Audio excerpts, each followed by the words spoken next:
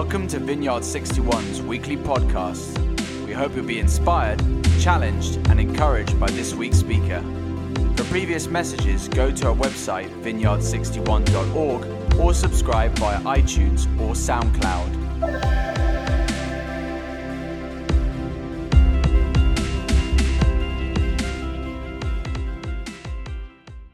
Good morning, Balham.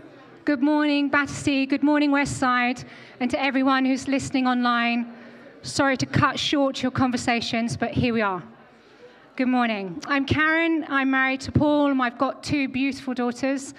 And we've been a part of this church almost since the beginning, and we've known Stephen Viv for too many years to mention. This morning, we're continuing our series on a little book somewhere near the back of the Bible called 1 Peter. We're going to jump straight in because there's lots to get through. We know from the first sentence of this letter that the recipients were scattered across a wide area called Asia Minor, which we know today as Turkey. And this was probably a letter passed amongst them and their communities, helping them to understand how to live out their faith in a very hostile world. In fact, Peter uses specific words and imageries to describe them that gives us an idea of how they might have felt, in the language of exile, of being foreigners in a strange land. Because whether they'd grown up there or not, their new faith makes them stand out in the crowd. It may have affected what they wore, what they ate, and how they worshipped. Perhaps they no longer take bribes, complain about their taxes, or visit the temple prostitutes quite so often. At the very least, this makes them odd. Perhaps in more extreme circumstances, this creates problems with their employer, or within their household, or perhaps within their marriage. Perhaps this leads to broken relationships, financial difficulties, or even being publicly shamed or privately beaten. We know from what we've heard these past few weeks that Peter has been writing to them about their new identity and the new community that they're part of now. Most significantly, whatever their status or their country of origin, they have become members of a new family and citizens of a new kingdom. Now, this morning we're going to read quite a long passage from 1 Peter 2 and 3, which is a different kind of passage from the ones we've been looking at recently. And it's also one of those difficult sections of the Bible, the ones we'd rather cut out and put in a drawer. So I'm going to ask you to lean into this, even if it makes you feel uncomfortable. I am, of course, no biblical scholar, but one of my favorite things to do is this, because it gives me the excuse to look into topics in much more detail and read books that otherwise I might not have time for. But I have been reading the Bible for over 30 years, and I know that we are only scratching the surface of this subject this morning. However, I have listened to sermons from Rich Nathan and Timothy Keller and read commentary from Scott McKnight, Karen Jobes, Craig Keener, Paula Gooder, Lisa Bowens, and Esau McCauley. They are all biblical scholars.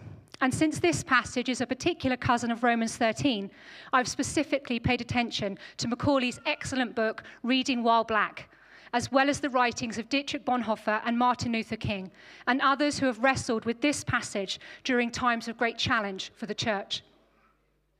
The question for all of us, though, is how do we read the Bible through two lenses and not get those two muddled up? First, we're asking, what did it mean to the original recipients there and then? And secondly, we're asking, once we're as sure of that as we can be, what does it mean for us here and now? So let's begin. 1 Peter 2:11 to chapter 3, verse 7. Dear friends, I urge you as foreigners and exiles to abstain from sinful desires, which wage war against your soul. Live such good lives amongst the pagans that, though they accuse you of doing wrong, they may see your good deeds and glorify God on the day he visits us. Submit yourselves for the Lord's sake to every human authority, whether to the emperor as the supreme authority or to governors who are sent by him to punish those who do wrong and to commend those who do right. For it is God's will that by doing good you should silence the ignorant talk of foolish people. Live as free people, but do not use your freedom as a cover-up for evil. Live as God's slaves. Show proper respect to everyone, love the family of believers, fear God, and honor the emperor. Slaves, in reverent fear of God, submit yourselves to your masters, not only to those who are good and considerate, but also to those who are harsh. For it is commendable if someone bears up under the pain of unjust suffering because they are conscious of God. But how is it to your credit if you receive a beating for doing wrong and endure? But if you suffer for doing good and you endure it, this is commendable before God. To this you were called because Christ suffered for you, leaving you an example that you should follow in his step. He committed no sin, and no deceit was found in his mouth. When they hurled insults at him, he did not retaliate. When he suffered, he made no threats. Instead, he entrusted himself to him who judges justly. He himself bore our sins in his body on the cross, so that we might die to sins and live for righteousness. By his wounds you have been healed. For you were like sheep going astray, but now you have returned to the shepherd and overseer of your souls. Wives, in the same way, submit to your own husbands, so that if any of them do not believe the word, they may be won over without words by the behavior of their wives, when they see the purity and reverence of your lives. Your beauty should not come from outward adornment, such as elaborate hairstyles and the wearing of gold jewelry or fine clothes. Rather, it should be that of your inner self, the unfading beauty of a gentle and quiet spirit, which is of great worth in God's sight. For this is the way the holy women of the past who put their hope in God used to adorn themselves. They submitted themselves to their own husbands, like Sarah, who obeyed Abraham and called him her Lord.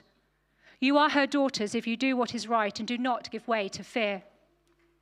Husbands, in the same way, be considerate as you live with your wives, and treat them with respect as the weaker partner and as heirs with you of the gracious gift of life, so that nothing will hinder your prayers.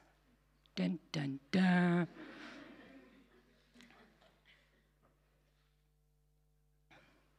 So how are we doing? I'm guessing most of us feel uncomfortable with at least some of that. And I'm guessing there are two reasons. One, because we live in a progressive, liberal culture where submission is understandably a dirty word. And this passage sounds patriarchal, privileged, and prehistoric. But I hope there's a second reason why you feel uncomfortable. And perhaps that's more driven by confusion or curiosity even. Because this just doesn't sound right, does it? And if you've been around here long enough, then hopefully you already know that there is more to this than meets the eye. So shall we dive in? This passage follows immediately from verses 9 and 10, which might have been a better place to start. Peter wrote, "But you are a chosen people, a royal priesthood, a holy nation, God's special possession, that you may declare the praise of him who called you out of darkness into his wonderful light.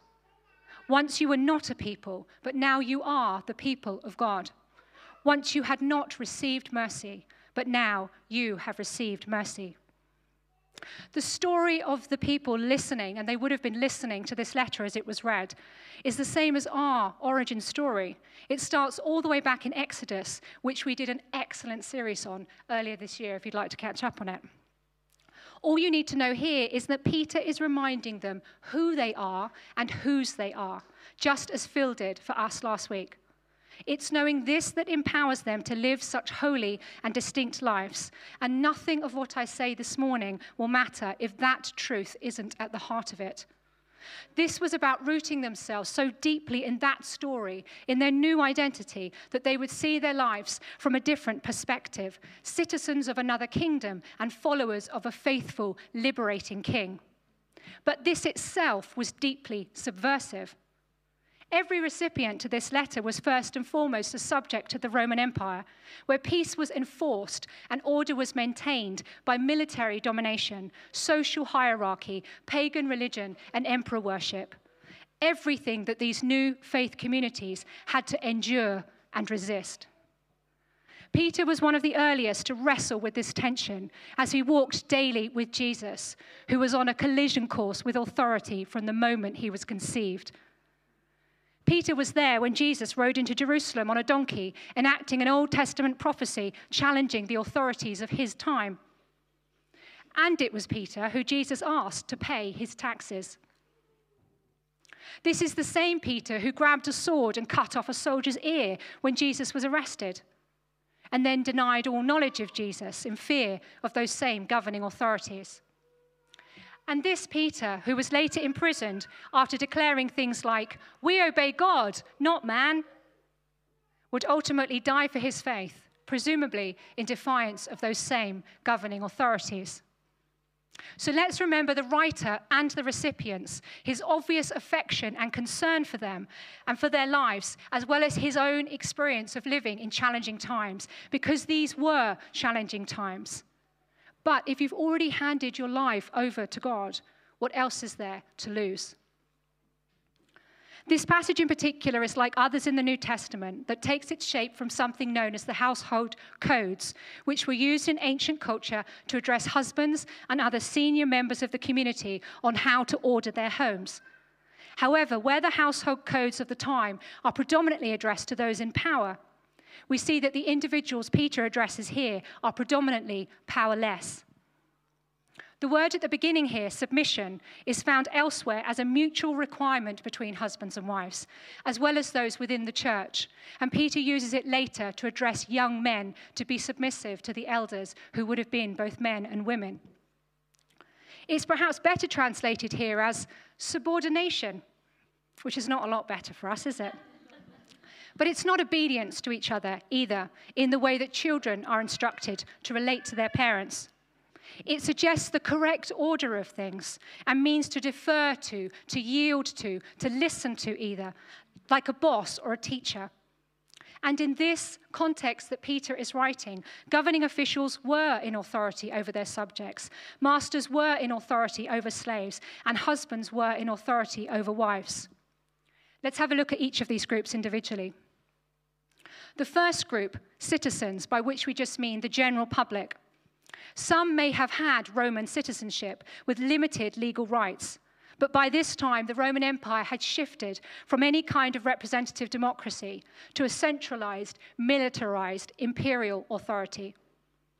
Peter's first instructions to the Christian members of this congregation is to use their freedom in Christ as an opportunity for meaningful engagement and witness, and perhaps even to forfeit certain rights for the sake of those around them. He reminds them that they may be the subordinates in this political relationship, but they are subjects of a greater authority. Peter, like Paul, even uses the metaphor of slavery to describe the congregation in their relationship to God. To those who were slaves, and perhaps up to 30% of the population may have been, we see Peter speaking directly into their lived experience. The term slaves would have covered every type of bonded labor, whether it looked like a kind of employment or more likely involved violence and abuse. Slaves were considered property. Though harsh to us, Peter's words endeavor to speak comfort, to remind them that their Savior knows their condition and in fact shares it. He suffered injustice, his body was broken, and he bears their pain with them. It is to slaves that Peter most closely identifies Jesus. He took the full force of the Roman Empire on himself without retaliation. And to wives, we see that whilst Peter's words may contain a general principle, he's reaching out to those whose husbands were still unbelievers. For women across the Roman Empire, there was a very limited role in public life. And although there were women of influence and property and wealth, female babies were often discarded at birth. Girls were married off at a very young age, and wives were expected to bring their husbands honor. The marriage Peter is describing here is no kind of relationship of equals, but one where wives were without agency and expected to worship the pagan gods of their husbands. Instead of confrontation, which we might expect in this situation, Peter counsels caution and encourages them not to embark on an evangelistic campaign, but to live like Jesus, to allow the fruit of the Spirit, not their outer appearance or persuasive words, to be their witness, and to trust God to do his work in them and through them. We may feel uncomfortable that nowhere in the New Testament do we see outright condemnation of systematic inequality, a world which would have been as unimaginable to them as it is to us today. But everywhere we do read of women, children, wives, and slaves, we see a different kind of challenge to the social and sexual distinctions of the time. While slaves and wives were widely considered powerless in Roman society, this was in stark contrast to their high regard within the early church. We see the way that Jesus treated women, the presence of women and slaves throughout the New Testament narrative, and Paul's mandate to the Galatians, perhaps to some of the same recipients as Peter's letter, which was to assure equality within the church. And in keeping with that, Peter addresses slaves and wives directly, assuming that they will be in the congregation, recipients of his letter, participating members of this community. They belong to this chosen people. They belong to this royal priesthood. They are part of this holy nation, God's special possession. And he gives them instructions that aren't intended to add to their oppression, but to remind them that they are seen and valued and have agency, along with a calling to a greater good. And then Peter turns to husbands. We don't get reciprocal instructions to other authorities here, but Peter is clear about what's expected of Christian husbands, which gives us a clue, and this was just as unconventional. Peter instructs them to treat their wives with respect because of who they are, co-heirs to the inheritance that he's described in chapter 1. In the kingdom of God, they are equal recipients of this new way of life that Christ has given them. And husbands are to treat their wives differently in light of this, so that nothing will hinder their prayers. In summary, this passage reminds all the believers that whatever their circumstances, whatever is beyond their control, they get to choose how to engage with it. This isn't to airbrush their challenges. He's not asking them to grin and bear it. Peter speaks directly to the heart of the inequalities that they face, of the circumstances that they cannot change, and reminds them in the life of death of Jesus, the man he knew so well, who changes them from the inside out. And when we take these instructions and place them back in the context of the whole letter, we hear Peter's encouragement to the whole congregation, to all the recipients, to you and to I, that regardless of how the world sees them or treats them, whatever trials they face, it is about the God at work within them, their living hope. And it is that truth that empowers them to live as a holy people with a holy purpose, to be a holy presence. Now, if that's something of what this might have meant there and then, what might it mean for us here and now? The verses here that have the greatest resonance for most of us, I think, are these: submit to every governing authority. Now, I'm hoping that some of you are asking, but what does that mean for the church in China right now, or in Egypt or Iran? What about the church of Nazi Germany, for black believers in the civil rights movement, for the white church of apartheid South Africa? And what might it mean today for Russian Christians or even Ukrainian Christians as they go to war? And for us, we may find ourselves a long way from those circumstances, but there are many recent events that have caused us to question authority, particularly on issues of integrity and injustice. So I want to very tentatively give some space to what this passage might say about that for us today. We may take a very straightforward reading of this text and look for the equivalent authorities in our life. That's certainly been done throughout history. But in doing so, I think we miss the point. Because our times are very different, and the passage we've read today is, of course, set in a broader context as part of the larger biblical narrative. These days, prime ministers, police commissioners, and even pastors will come and go. Their power is delegated, their authority is limited, and we're not restricted by the same hierarchies now as we read about in this text. So the context is different, but the challenge we're confronted with is the same. It's whether we realize we're called to so much more. Remember, this was not a theological debate for these people. These believers were wrestling with the surrender of their lives to God, which was coming into conflict with the world around them. And that's where our challenge is exactly the same. Whatever our circumstances, will we submit to God and surrender our lives to Him beyond anything that we're used to or comfortable with? It is clear from this passage that we are to submit to the authorities that govern us. But I'm kind of hoping you didn't need the Bible to remind you of that. Whenever you pay for public transport or keep the speed limit, you are submitting to authority.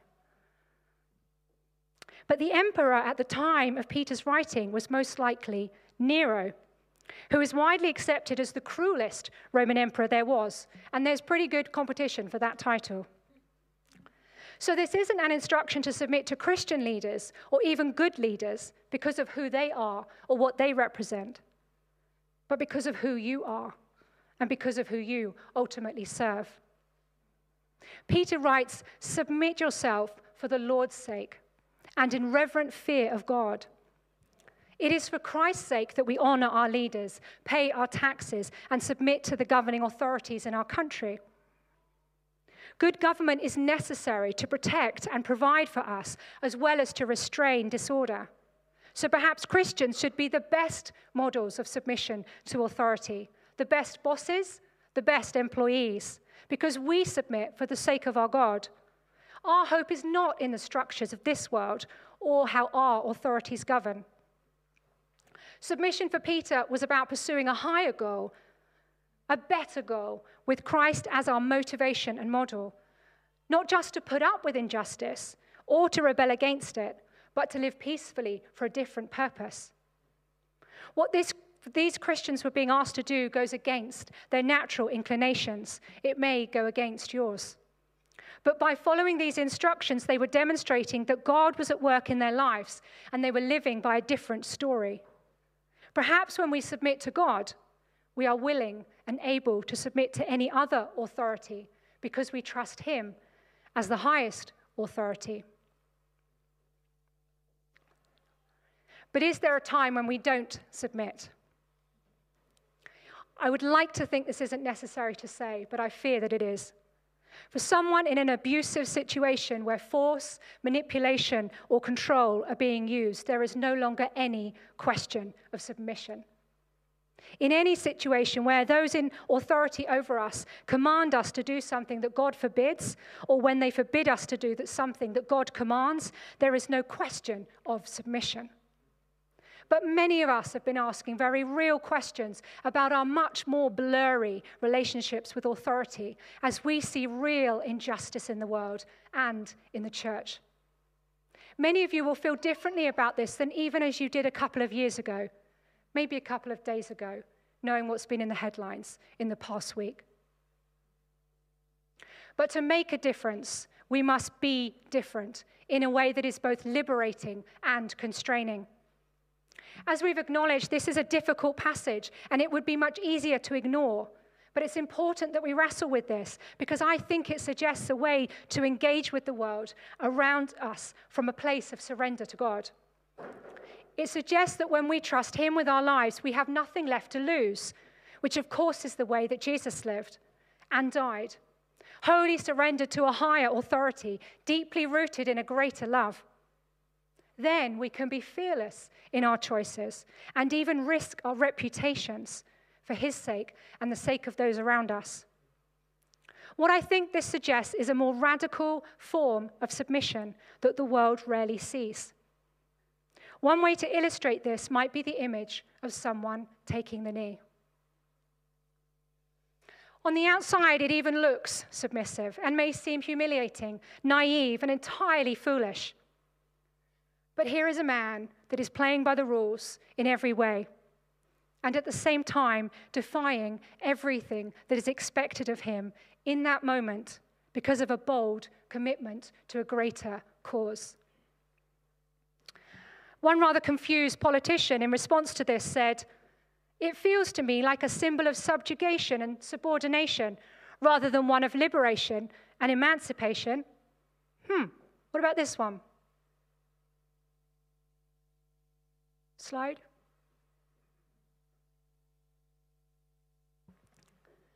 Here in the crucifixion, we see the ultimate act of radical submission. How could the God of the universe subject Himself to such corrupt and unjust authority? And yet how defiant an act, how liberating, how earth-shattering, how world-changing. Voluntarily laying down His life was a radical act of submission which defies all the powers of any age. And the wider biblical narrative tells us other parts of the same story. tales of living quietly in exile, as well as overthrowing pharaohs, serving in the courts of empire, and spending the night in a lion's den. All this suggests an active engagement with the existing systems and authorities in our lives, while maintaining this posture of radical submission. There is in the gospel a call to endurance and resistance at work here. Even with the Psalms as our guide, we see neither passive resignation to an unjust status quo or an angry turning away from God.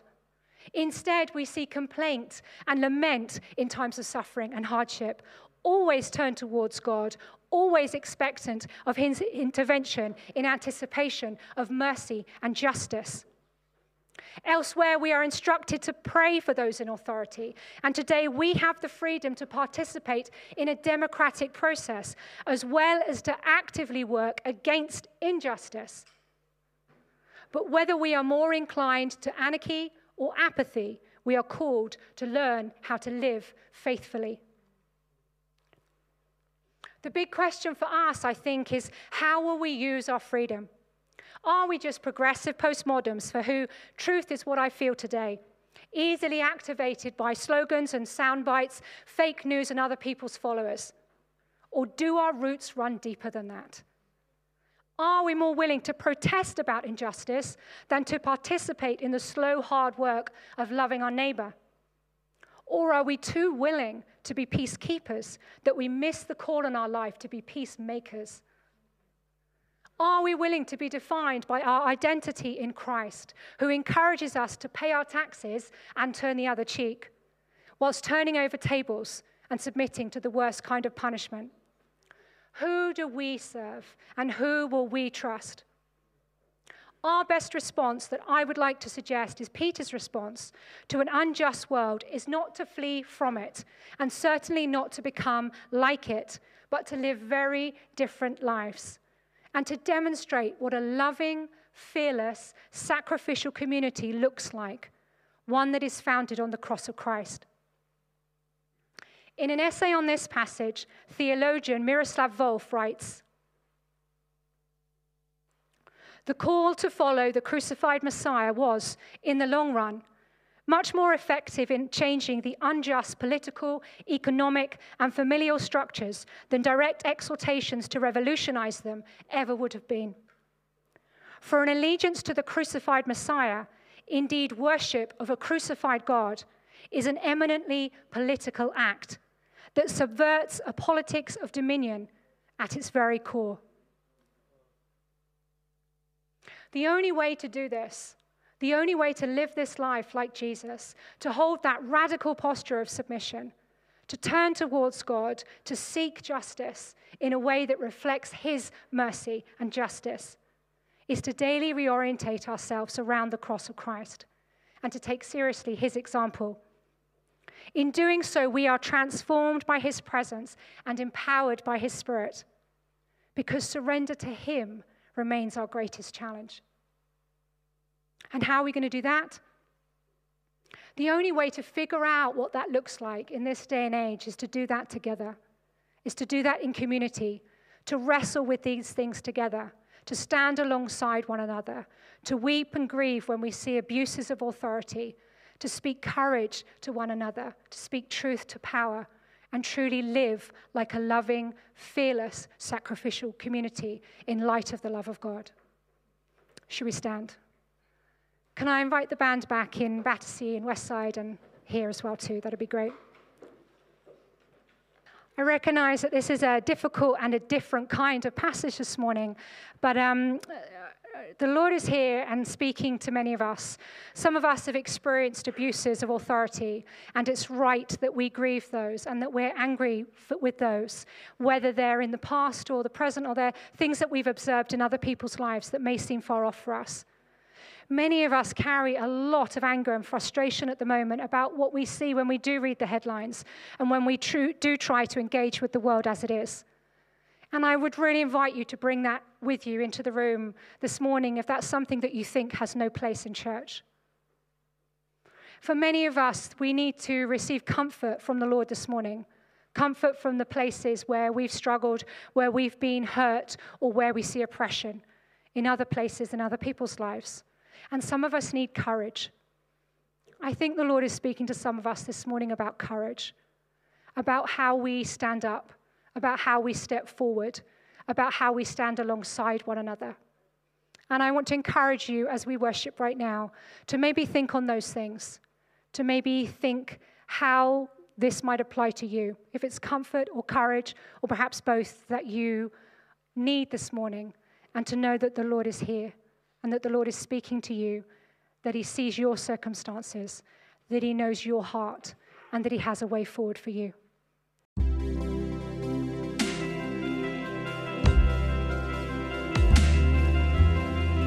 Thank you for listening to this week's podcast. Tune in next week for another life-giving message from one of our Vineyard 61 speakers.